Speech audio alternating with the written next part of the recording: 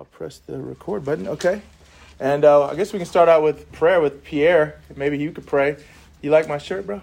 Dude, I was waiting for you to say, hey, guys, you guys have any questions? First one. Ask me where you got that shirt. I'll be happy to pray. Thanks. All right, let's go to God. Father God, we just thank you so much for your love and your mercy, for just everything about who you are, God. We are grateful for the opportunity to really be image bearers of you, Father. What a task. What a privilege, God. I pray for tonight, God, as we discover in your word, as we rediscover in your word, God, that our hearts can be open, that our minds and our hearts can rejoice in how amazing and glorious you are, God. I'll be with Jeff and whoever else is speaking or connecting, Father, but mostly I pray that our hearts are moved by your word and your spirit. Thank you so much for this church, this fellowship, and your spirit that we have. In Jesus' almighty name, amen. Amen. Amen. So yeah, why don't you tell everybody why you care about the shirt that I'm wearing? Because you got it from my hometown. Oh, yes. From my homeland. Your home, I was about to say hometown, home country.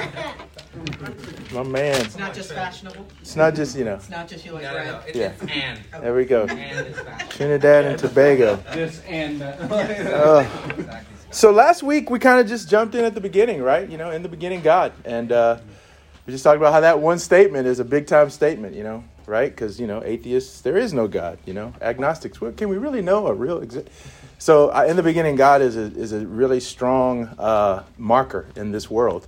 It is a worldview. And the awesome thing about Genesis is it really does a great job of helping us understand who this God is.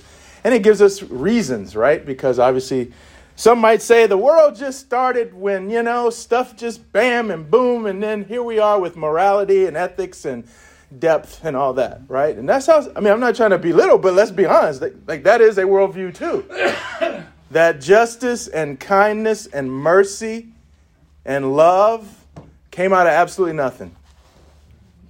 That's a worldview. So I appreciate like R.C. Sproul. He's like, man, that's more miraculous to believe that than to believe what God has done. Right. And I think sometimes we retreat sometimes a little too much with the worldview in the beginning, God.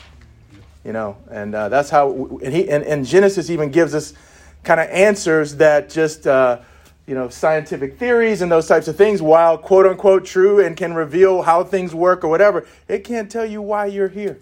That's right. It can't tell you the reasons why. And not only that, the heart of the one who created. Mm-hmm. It's not just there's a creator God. No, let's figure out who is this God? What is he like? How does he deal with us? What does he expect of us? These are great questions. And these are the things that myths, one kind of definition of myth, right? It's not just that, a fanciful story, but kind of giving you knowledge about things that are phenomena that you can't just explain scientifically, right? With empirical data. We talked about how, and we talked about how I know a lot of people listen to Bema, a lot of people to the Bible Project, and I encourage you, do it. There's a lot of material. Go for it. I'm not a rabbinical scholar. That's not my hermeneutical lens, but I respect it and I appreciate it. Listen all you want. Go for it. Get as much material as you can. Immerse yourself in the Genesis. I'm all for it. But I'm one man. I can't give every single perspective. I'm not claiming to have all the perspectives. And if somebody told you they did, I don't know if you should believe them either. But just the cool thing about how Genesis is written, you can learn a lot about the artistry of it all, the Hebrew language, the chiasms, all those things we talked about last week. You can dive deep. There's cool stuff. Go for it. But we did talk about kind of the culmination, of the creation story that we read in Genesis 1, man. Just, wow, God made man in his image and in his likeness. And just humanity and the culmination of all that and how powerful it is. Today we're going to look at Genesis 2, maybe even 3 a little bit. We'll see. I don't know. In a couple weeks, Mick's going to teach. I'm fired up about that. And Mick is actually currently going to seminary as well. So I'm inspired by him. So it's cool stuff. We're trying to grow. Tonight we're going to look at Genesis 2. And I think there's a chance that something might sound different, right? Let's see what happens. Let's pick it up here in verse 4, kind of 4b. In the day that the Lord God made the earth and the heavens, when no plant of the field was yet in the earth, and no herb of the field had yet sprung up, for the Lord God had not caused it to rain upon the earth, and there was no one to till the ground, but a stream would rise from the earth and water the whole face of the ground. Then the Lord God formed the man from the dust of the ground and breathed into his nostrils the breath of life, and the man became a living being. And the Lord God planted a garden in Eden in the east, and there he put the man whom he had formed. Out of the ground the Lord God made to grow every tree that is pleasant to the sight and good for food, the tree of life also in the midst of the garden, and the tree of the knowledge of good and evil. Any difference you feel from this in chapter 1? I don't know. Does it feel different to you? Right? It's a different flow. And I wanted to introduce that. I'm not going to spend a ton of time on it, but I think you should read Genesis 1. It feels different. It's a different flow. There's even a little bit of different order of stuff. And so the temptation is, oh my gosh, there's a discrepancy in the Bible. My faith is done. I can't believe the Bible anymore. Why are there two accounts of the... Okay, that's a great question. And it's one that you should, I think, wrestle with and have a great time with, honestly. Because here's the reality. The Jews have used these passages for millennia. And they hold these two creation stories in tension with each other, and they are just fine with it. And I think we got to learn how to do that too. There are some nuances and some differences in Genesis 1 and Genesis 2. In our Western thinking, right, post-enlightenment, all this stuff, we just struggle to have a category for that. And we immediately scream, oh, well, one's got to be right, one got to be wrong, or I can't believe both. All I'm telling you is hold both of these accounts in tension and let them both exist. And see what they teach you. And see what you can learn about who this God is and why you're here. And don't let maybe something that's different here make you think, oh man, I can't trust the Bible. Ask yourself, why do you require so much certainty? And the certainty that you think you need, maybe you don't, right? These are ancient texts and they can teach us a lot. But they're not going to be written like your textbook for algebra, or a history book on the World War II. All right, that's not the point, okay? So hold Genesis 1 and 2. Let them both exist in tension and see what you can learn about who God is. Here's another thing. In Genesis 2, what is God how is he referred to over and over again in the part that we just read? What does it say Genesis 1:1? It doesn't say Lord God. Okay, again, you might go, that's no big deal. Well, you should allow these things to just marinate. In the beginning, God, Elohim. That's the word that's used for God there. Okay. Here in the beginning, here when it talks about Lord God, you still have the Elohim, but then you've included this Yahweh word.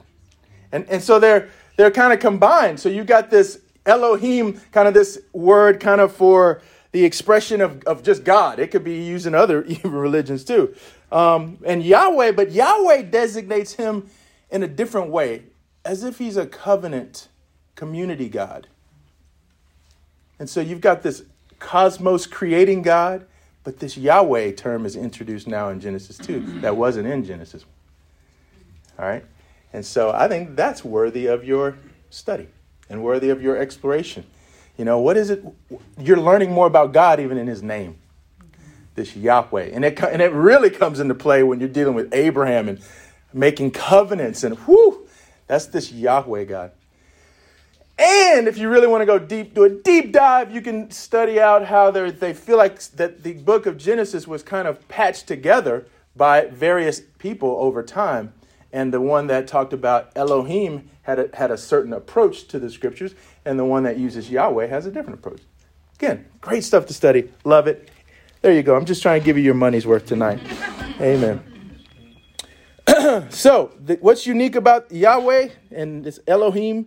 Perhaps it's the combination of those two concepts that helps us realize that this particular God, yes, he's the creator of the cosmos, but he also decides to rule through humanity, which again is in deep distinction to the ancient Near East myths that were out there trying to explain the world. Oftentimes the people were a nuisance or this or that. Not here. This God wants to have a relational connection. Elohim, Yahweh, right? Different God. And then it talks about him, creating a garden. For the man, a garden, an enclosed, kind of fenced off, kind of protected place. That's really what the word really means. And it kind of represents, if you think about it, like a territorial space, kind of where God invites his humans to enjoy bliss and harmony, shalom, whatever word you want to call it, connection with him. That's what this garden is. It's a fenced off, closed off space where God and his presence is kind of uniquely there in this garden place, right? And the people not only have this relationship with him, but they have it with each other. They have it with the land, with the animals. Wow. Beautiful. Some people say this is like the temple, right? It's like a temple imagery. And so, something to think about too. Let's keep reading. Because we start talking about this stuff about, the knowledge of good and evil. We got to figure out what's going on there, right? In verse 15, the Lord God took the man, put him in the Garden of Eden to till it and keep it. And the Lord God commanded the man, you may freely eat of every tree of the garden, but of the tree of the knowledge of good and evil you shall not eat, for in the day that you eat of it, you shall die.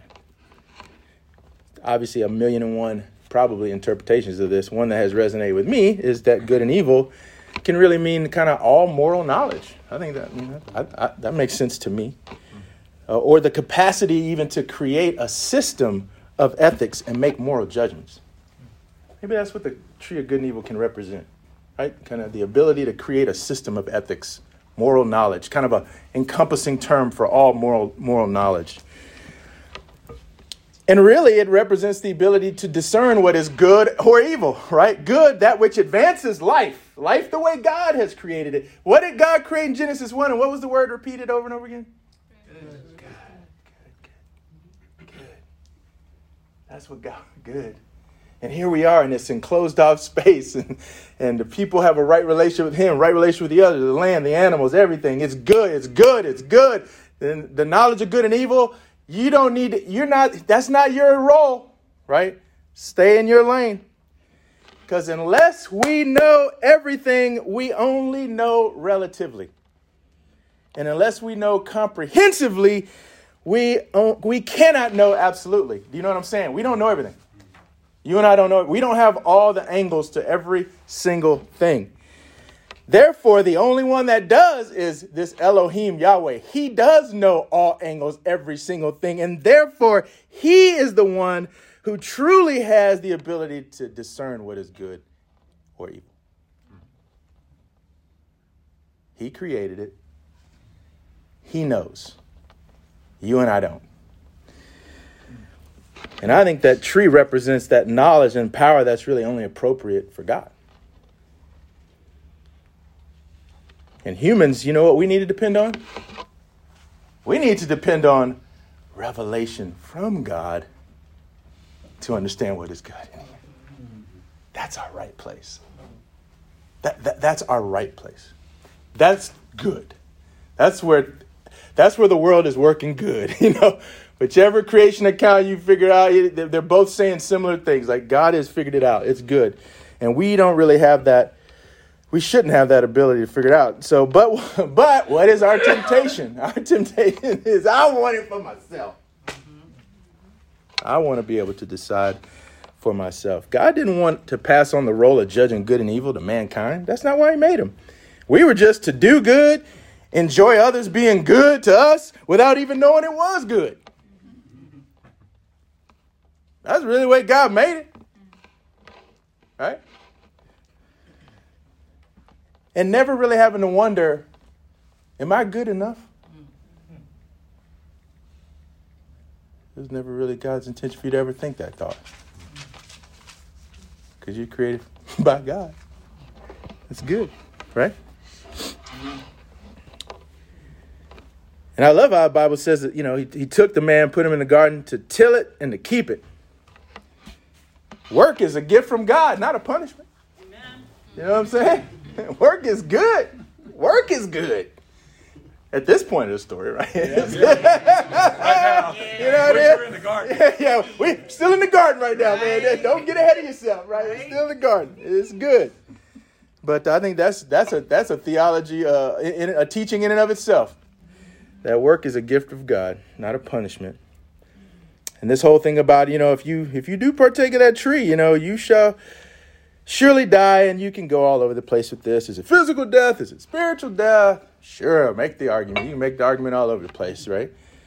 I think spiritual death, sure, because we already know what happens, when they eat, what happens to their relationship with each other, with God. It's damaged. I mean, it's messed up.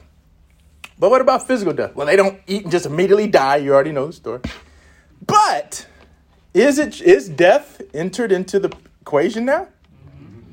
Maybe, yeah. But even that, here's the wild thing. If you look at it, if you even look at it kind of in a crazy way, even introducing death, it really is a opening to the possibility of living a life with God free from sin and death. So even God has the ability to take what man has done, jacking it up, to create. Even physical death has to come into the world, but man, it doesn't have to have the last say.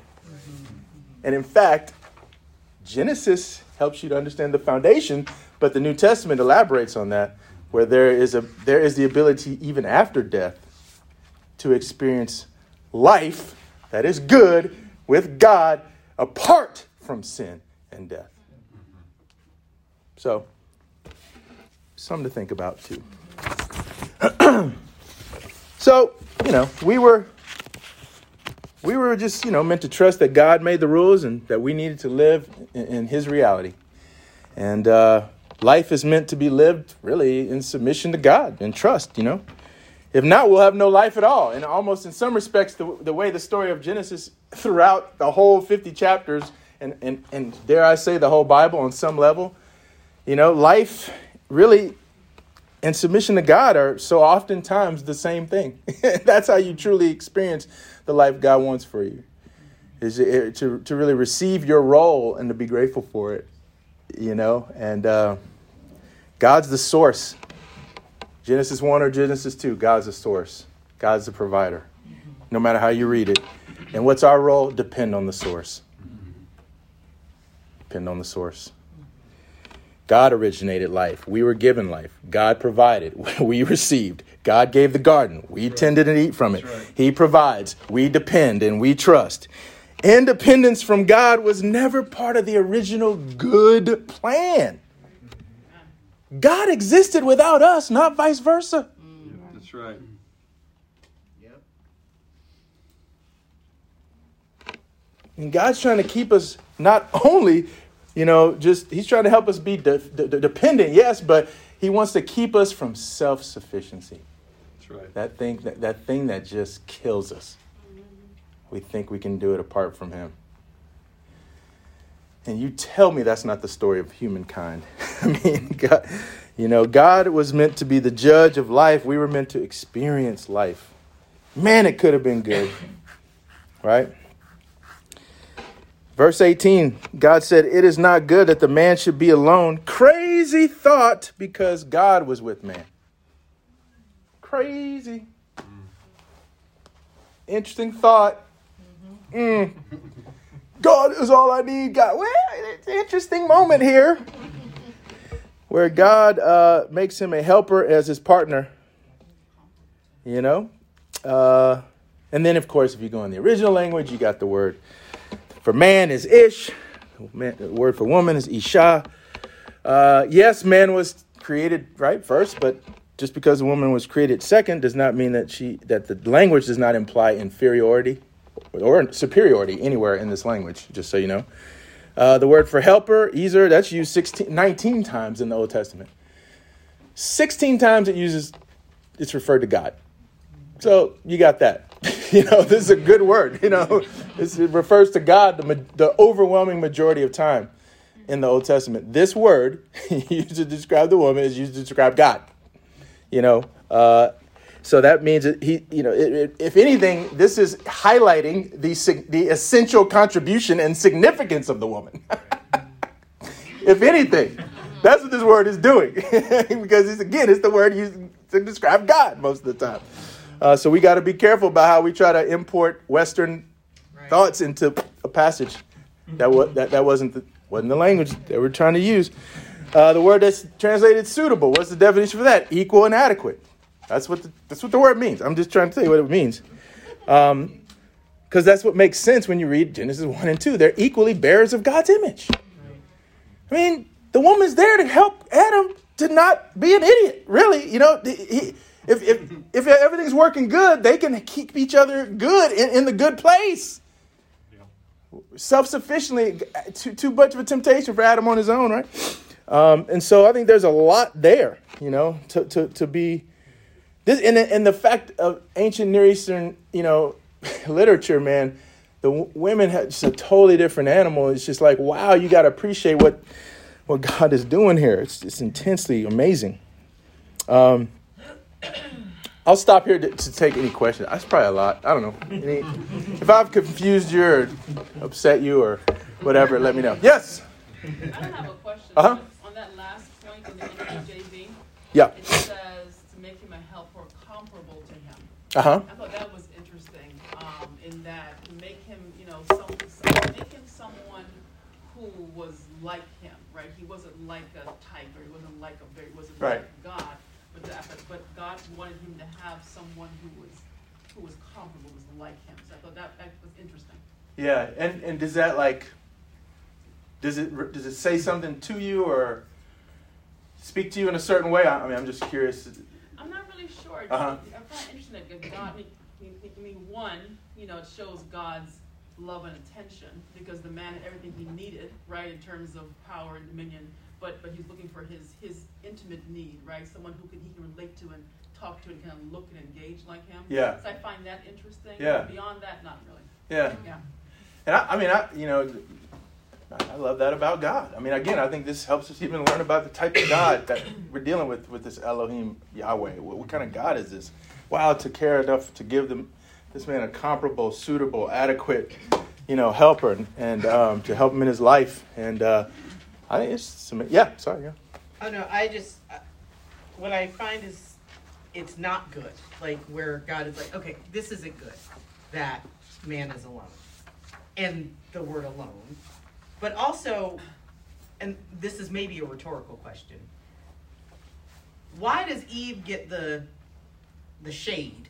Like it was her that caused all of the downfall. When God is the one who told Adam, like, no, you don't eat the fruit.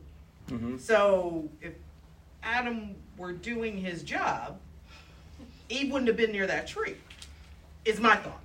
Mm-hmm. So I don't know why she gets so much shade. Like it was all her fault that we're in this predicament now that we're in.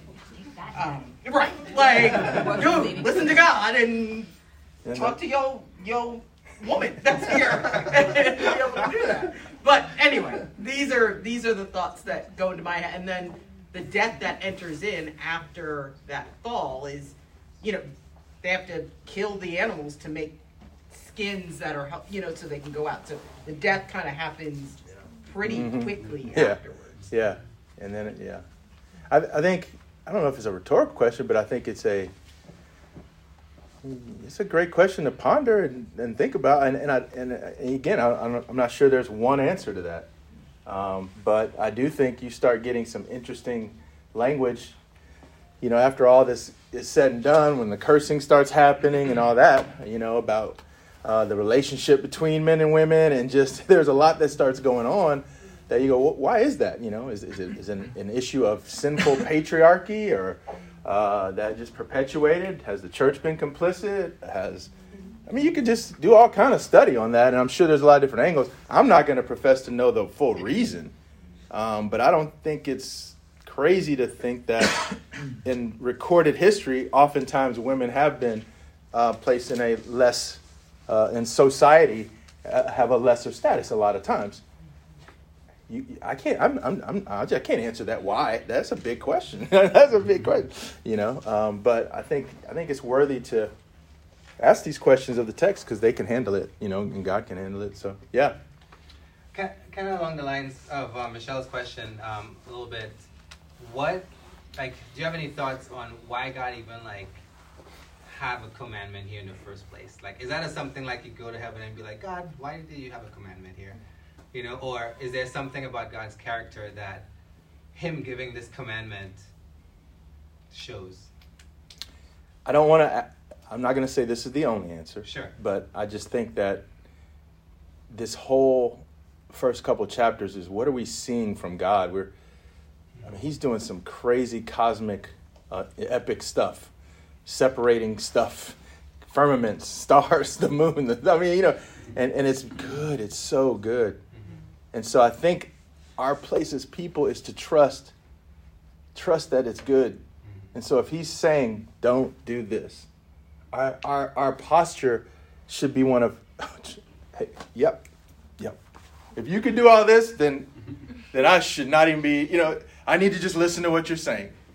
And I think that's kind of what the story is getting at. Is why can't we be that way? Why can't we just accept that it's his creation? He's the provider. He was here before we were. He's making stuff amazing. You have great relationships with each other, the animals, the land. It's producing so all you need to do is just don't go over there. Our overwhelming response ought to be, amen.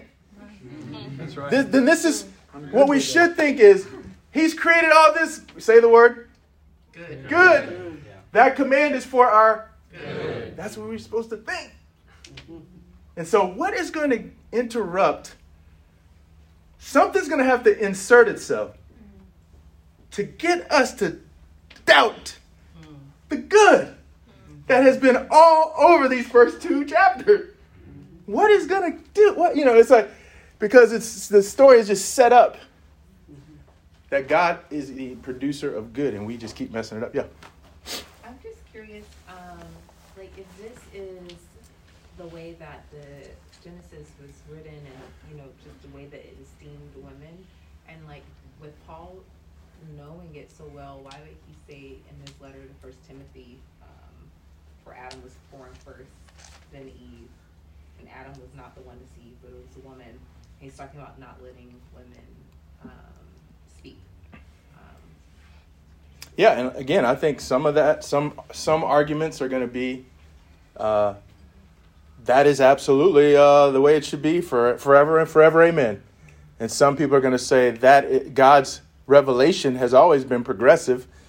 Paul was dealing with it. Paul's letters are occasional. He's always dealing with some situation.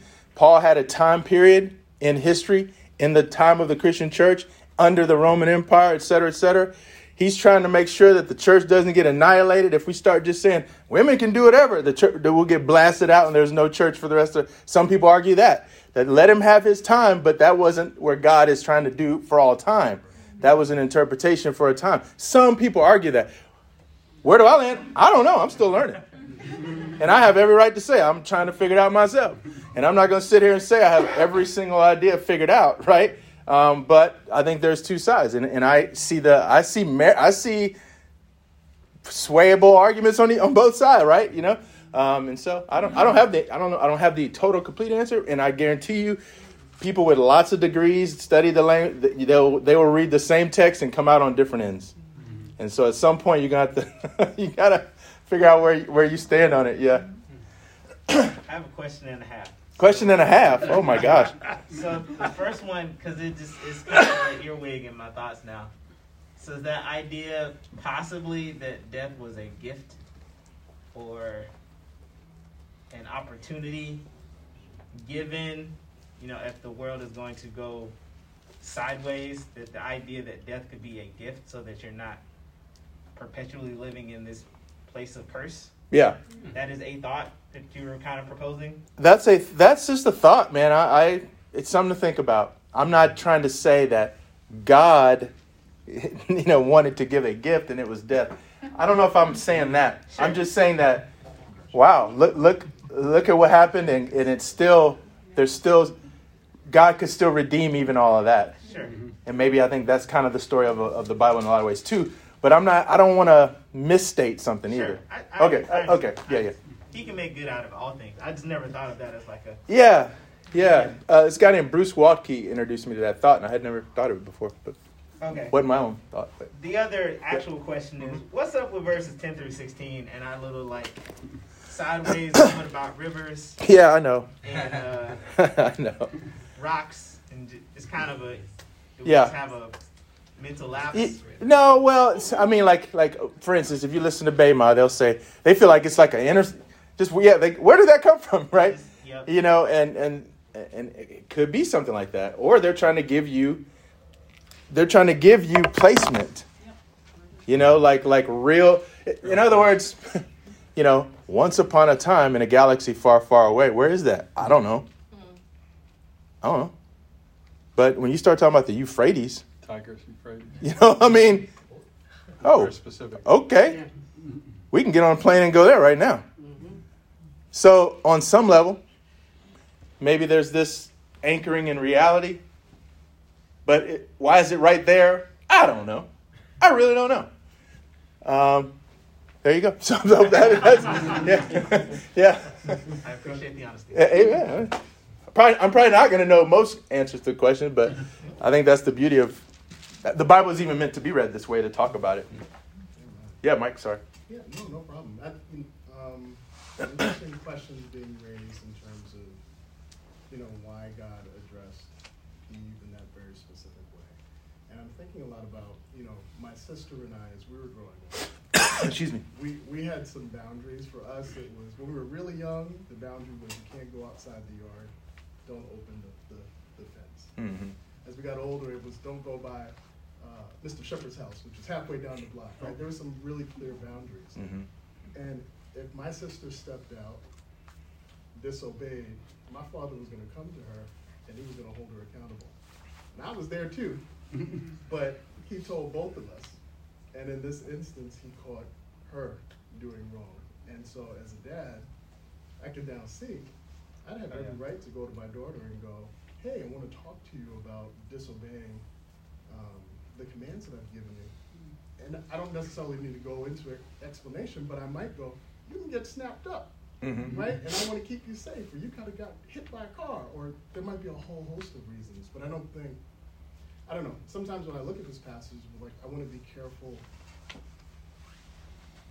to not just view it from, why this one versus that one. I think sometimes it's look at it from the perspective as a parent. Because I have a very different lens now as a parent. It's man, I want to help you to be safe. And I see things that you can't see just yet. Yeah.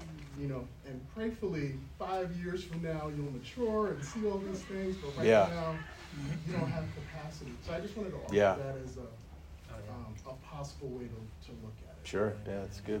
But Eve wasn't even created. Yeah. I'm sorry? I said, but Eve wasn't even created yet. God hadn't made her yet. You mean at the moment when the command is given in Genesis 2 is what you're saying? Right. Oh, okay. So, which I appreciate, and that helps me with as a parent, yes, we've given these, but I'm like, she wasn't even there.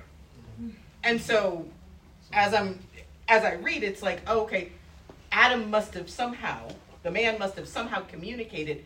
Did he fully communicate? Did God communicate at a different time that wasn't in the scripture that we see that, I had told him, but now let me tell you, don't do that. And there was a willful disobedience, or was there just a, man, you don't know what you're talking about. That's some good fruit. I'm going to go ahead and eat it because the serpent told me it was fine. These are the things that... Yeah, and oftentimes a lot of these accounts they have what some people they technically can be called gaps. I mean, there could have been told to her. We don't know for sure. Once again, going back to the, we don't know fully every single thing. God does. He's way more fair, gracious, and just than any of us ever will be. And so when he makes his choices, we got to again live in dependence upon his choices. That he has made wise choices. Now, whether we understand them fully or all the reasons is not always clear at the time, but Sometimes over time they can be, but So, but yeah, I love it. Love it. This is good. We're going to keep on moving. All right. We're almost done. All right. So we were talking about, the good stuff. And then we get to, chapter 3 and we get to the serpent. I'll just say a few things about this because, I think the context what we were just talking about, the serpent was more crafty than any other wild animal the Lord had made. And he said to the woman, "You shall not eat from any tree in the garden."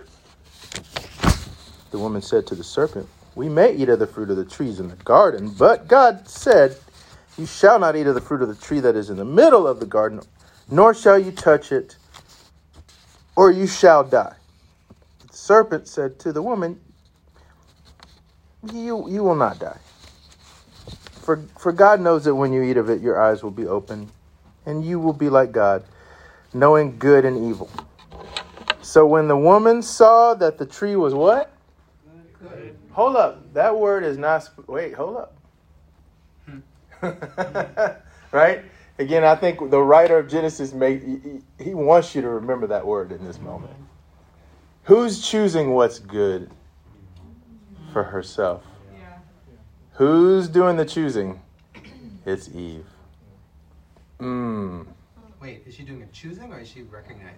But she's about to choose because she's going to take it. That's the point. He's trying to give you the justification for her actions. So she, because look what she does. She saw the tree was good for food. It was a delight to the eyes. The tree was desired to make one wise. She took its fruit and ate. She also gave some to her husband who was with her, and he ate. So when the word good got into the mouth of the serpent, it's not good. And then good starts getting all jacked up weird. And now all of a sudden what was supposed to be good leads to something that is not good. Right? And so that's one of the things that I think, man, and we already know. I mean, we've read the story so many times and sometimes we kind of just gloss over it, but there's an element in this world, and you go, well, where does the serpent come from? Did God create Eve and all that? It's a gap. You don't get the answer, right? It's like Melchizedek. Sometimes you read, like, where did he come from? Like, what? And all of a sudden, there's wine and bread, and what? Where's the serpent come from? What? You don't have the answer, so it's a gap. So you have to learn how to live without all the certainty that you think you're supposed to have, in our arrogance sometimes, But the serpent, man, he's smooth, man. He maneuvers Eve into what may appear like a sincere theological discussion, But, he subverts obedience. And he distorts perspective. How does he do it? Well, he emphasizes God's prohibition, not his provision. You get it? You know what I'm saying? He reduces God's command to what? A question. You got to hand it to. He's able to cast doubt on God's sincerity and even questioning his motives. This God that we've been introduced to and all the good. And somehow the servant's able to get in there. Even denies the truthfulness of God's threat. I mean, God, you will die. You're not going to die. Wow, man. Because it works. It works because, Eve, she starts disparaging her privilege. You listen to her answer, and it's almost like she's not fired up about all the things that God has given her and this incredible environment that's closed and fenced off and harmony and shalom and all that stuff. You listen to her, it's like she's living in the projects. You know what I'm saying? And then she even adds to the prohibitions. They can't even touch it. She's like, where'd that happen? Again, like, what? Wow. And minimizes the threat, and just sees it. It's good. I'm going to just take it, So what is the serpent really doing? I think he's reversing the order God has already instituted. And he tries to convince Eve and really Adam that they would do well by rebelling against God and disobeying him. Like, that's the real true way to be good. Live apart from God. Take control of your own life. Have it your way. Satan wanted them to feel they could, well, we don't know. We can't say for sure it's Satan for sure. Most people think it is. Some people say, well, it says serpent. Some people say it is thus the adversary. Whatever you want to say, I believe you got to study it for yourself. But that serpent wanted them to believe they could be them to themselves what God wanted to be for them. We can do it on our own. We don't need God. And that, my friends, is the world we live in today. Yep. And we think that we're so advanced. And we're really not. This has been a temptation for a long time.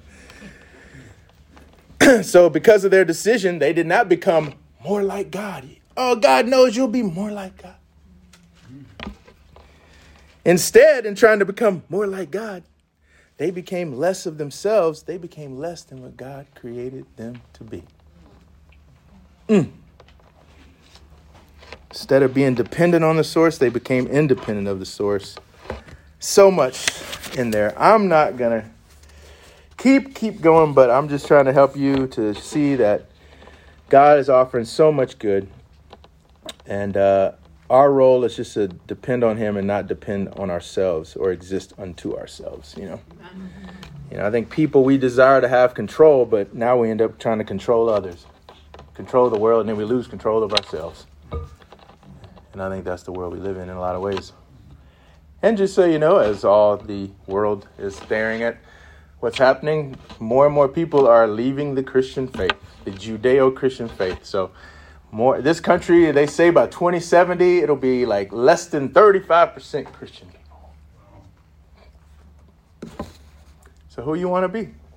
Do you want to live in dependence and trust on this God, Elohim Yahweh, knows how to create, knows how to help you live lives with prohibitions in it and boundaries, and for you to trust that if you can follow the way he claims that we should live, that there's true life. Not free from problems. No, not free from tragedy. No. But that trust and dependence that even if you were to lose this earthly life, that he still has something on the other side for you, free from the craziness of this world. It's your choice. It's your choice. And I'm telling you, every day you walk outside your door, you are not getting reinforced this message that God is good. And so that's why it's important to show up to times like this, to listen and be reminded of what our worldview is all about and the relationship that we can have with this covenant-keeping God. That's so amazing.